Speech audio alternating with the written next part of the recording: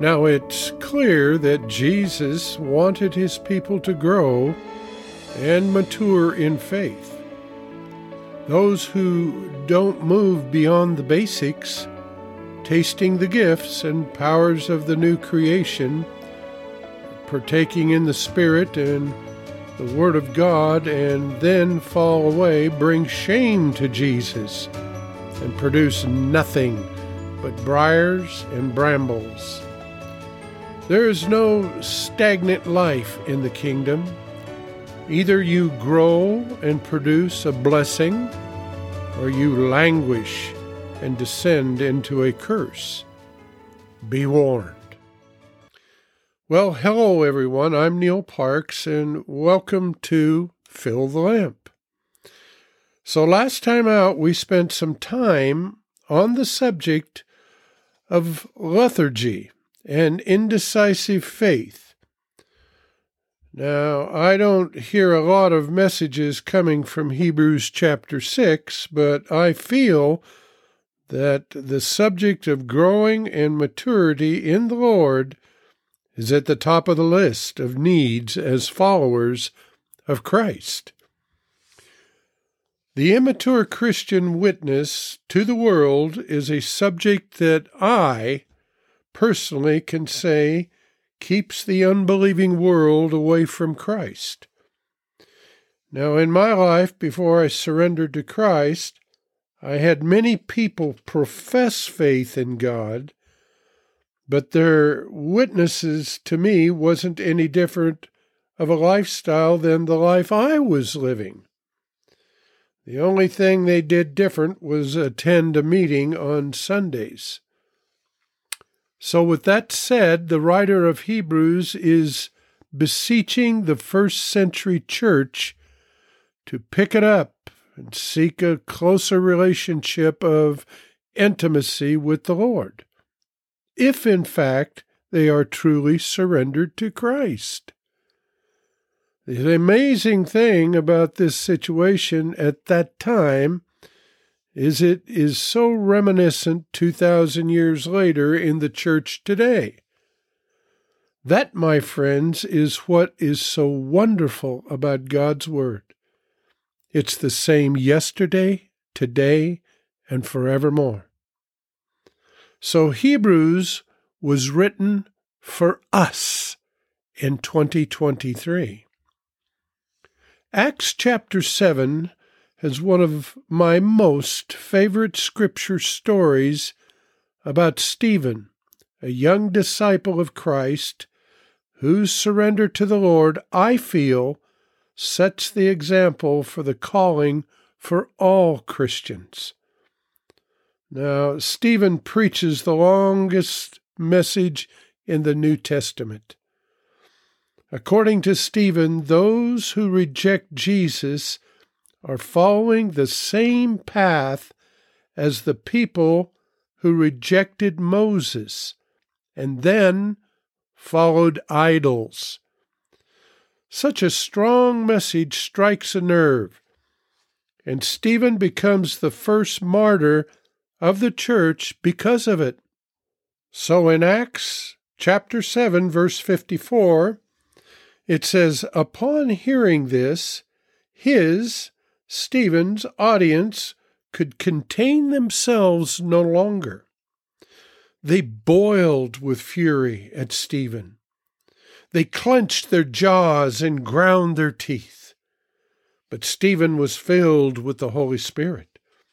He was gazing upward into heaven. He saw something they couldn't see, the glory of God, and Jesus standing at the right hand of God. Stephen, he looked and he says, I see the heavens opening. I see the Son of Man standing at the right hand of God. At this, they covered their ears and started shouting. The whole crowd rushed at Stephen, converged on him, dragged him out of the city, and stoned him. And they laid their coats at the feet of a young man named Saul, while they were pelting Stephen with rocks. So Stephen says, as the rocks fell upon him, "Lord Jesus, receive my spirit."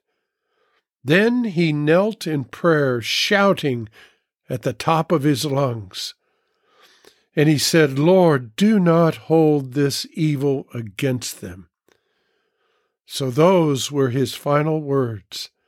Then he fell asleep in death. My friends, so you're probably wondering why I bring this wonderful witness story up. Well, this to me is the example that the church needs to mimic and grow spiritually. The writer of Hebrews in chapter 6 has identified the childish behavior and lack of spiritual growth and maturity in the church at that time was obvious. I love the way the Message translation paraphrases it in chapter 6 of Hebrews, verses 1 through 3.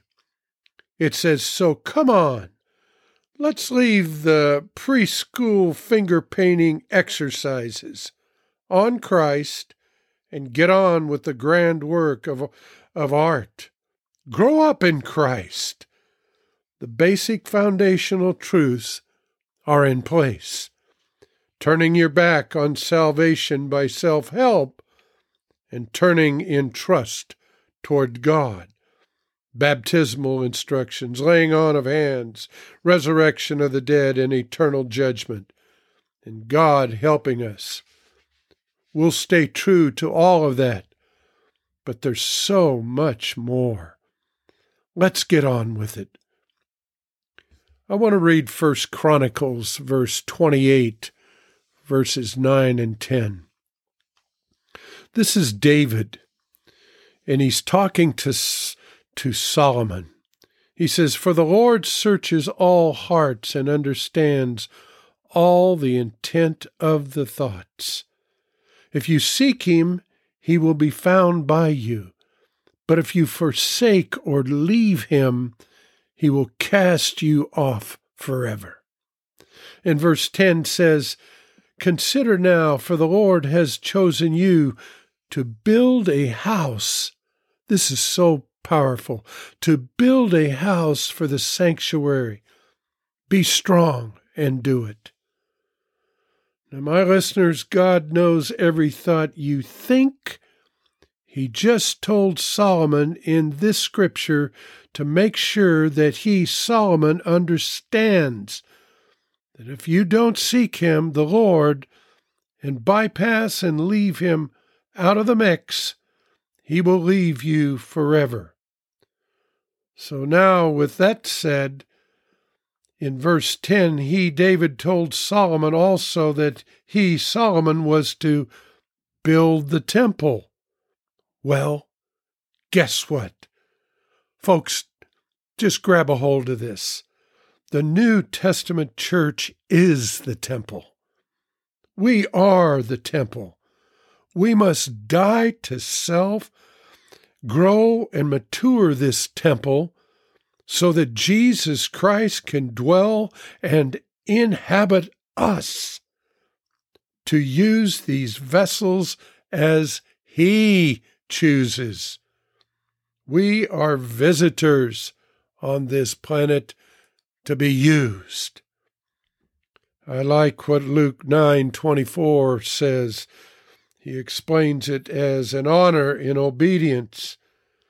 If you try to avoid danger and risk, then you'll lose everything. If you let go of your life and risk all for my sake, Jesus speaking, then your life will be rescued, healed, and made whole and full. The Word of God says that we know one another by the fruit we bear. Look how Luke in chapter 3, verse 8 puts it. It says, "Therefore produce fruit that is worthy of and consistent with your repentance. That is, live changed lives Turn from sin and seek God and His righteousness. And do not even begin to say to yourselves as a defense, we have Abraham for our father, and so our, as a defense, heritage assures us of salvation. For I say to you that from these stones God is able to raise up children or descendants for Abraham. For God can replace the unrepented, regardless of their heritage, with those who are obedient. I say, let's pray. Father God, we just lift you up right now, this very moment in our lives. These lives are but a millisecond that we have here on earth. Lord, I lift up all of my listeners right now, wherever they're at. Lord Jesus, that we would seek you with all of our hearts, that we would want more of you daily, that we would grow spiritually. Father God, this is what you want, is the gaze of the bride, seeking you with all of her heart. So, Father God, I pray right now that we understand that we've been put here as people to worship you, but we also are the temple that you live and dwell in on earth because of you living in us. Father God, so we just come before you humbly. We come, Father God, wanting more of you. And we thank you, Father God, that you are right here encouraging us every second, every breath that we take, every beat of our heart. Father God, we just thank you and love you and praise you. And we do it all in Jesus' precious, precious name. Amen and amen. Well, my friends, it's always great to have you with me. And until next time, God bless each and every one of you. I'm Neil Parks.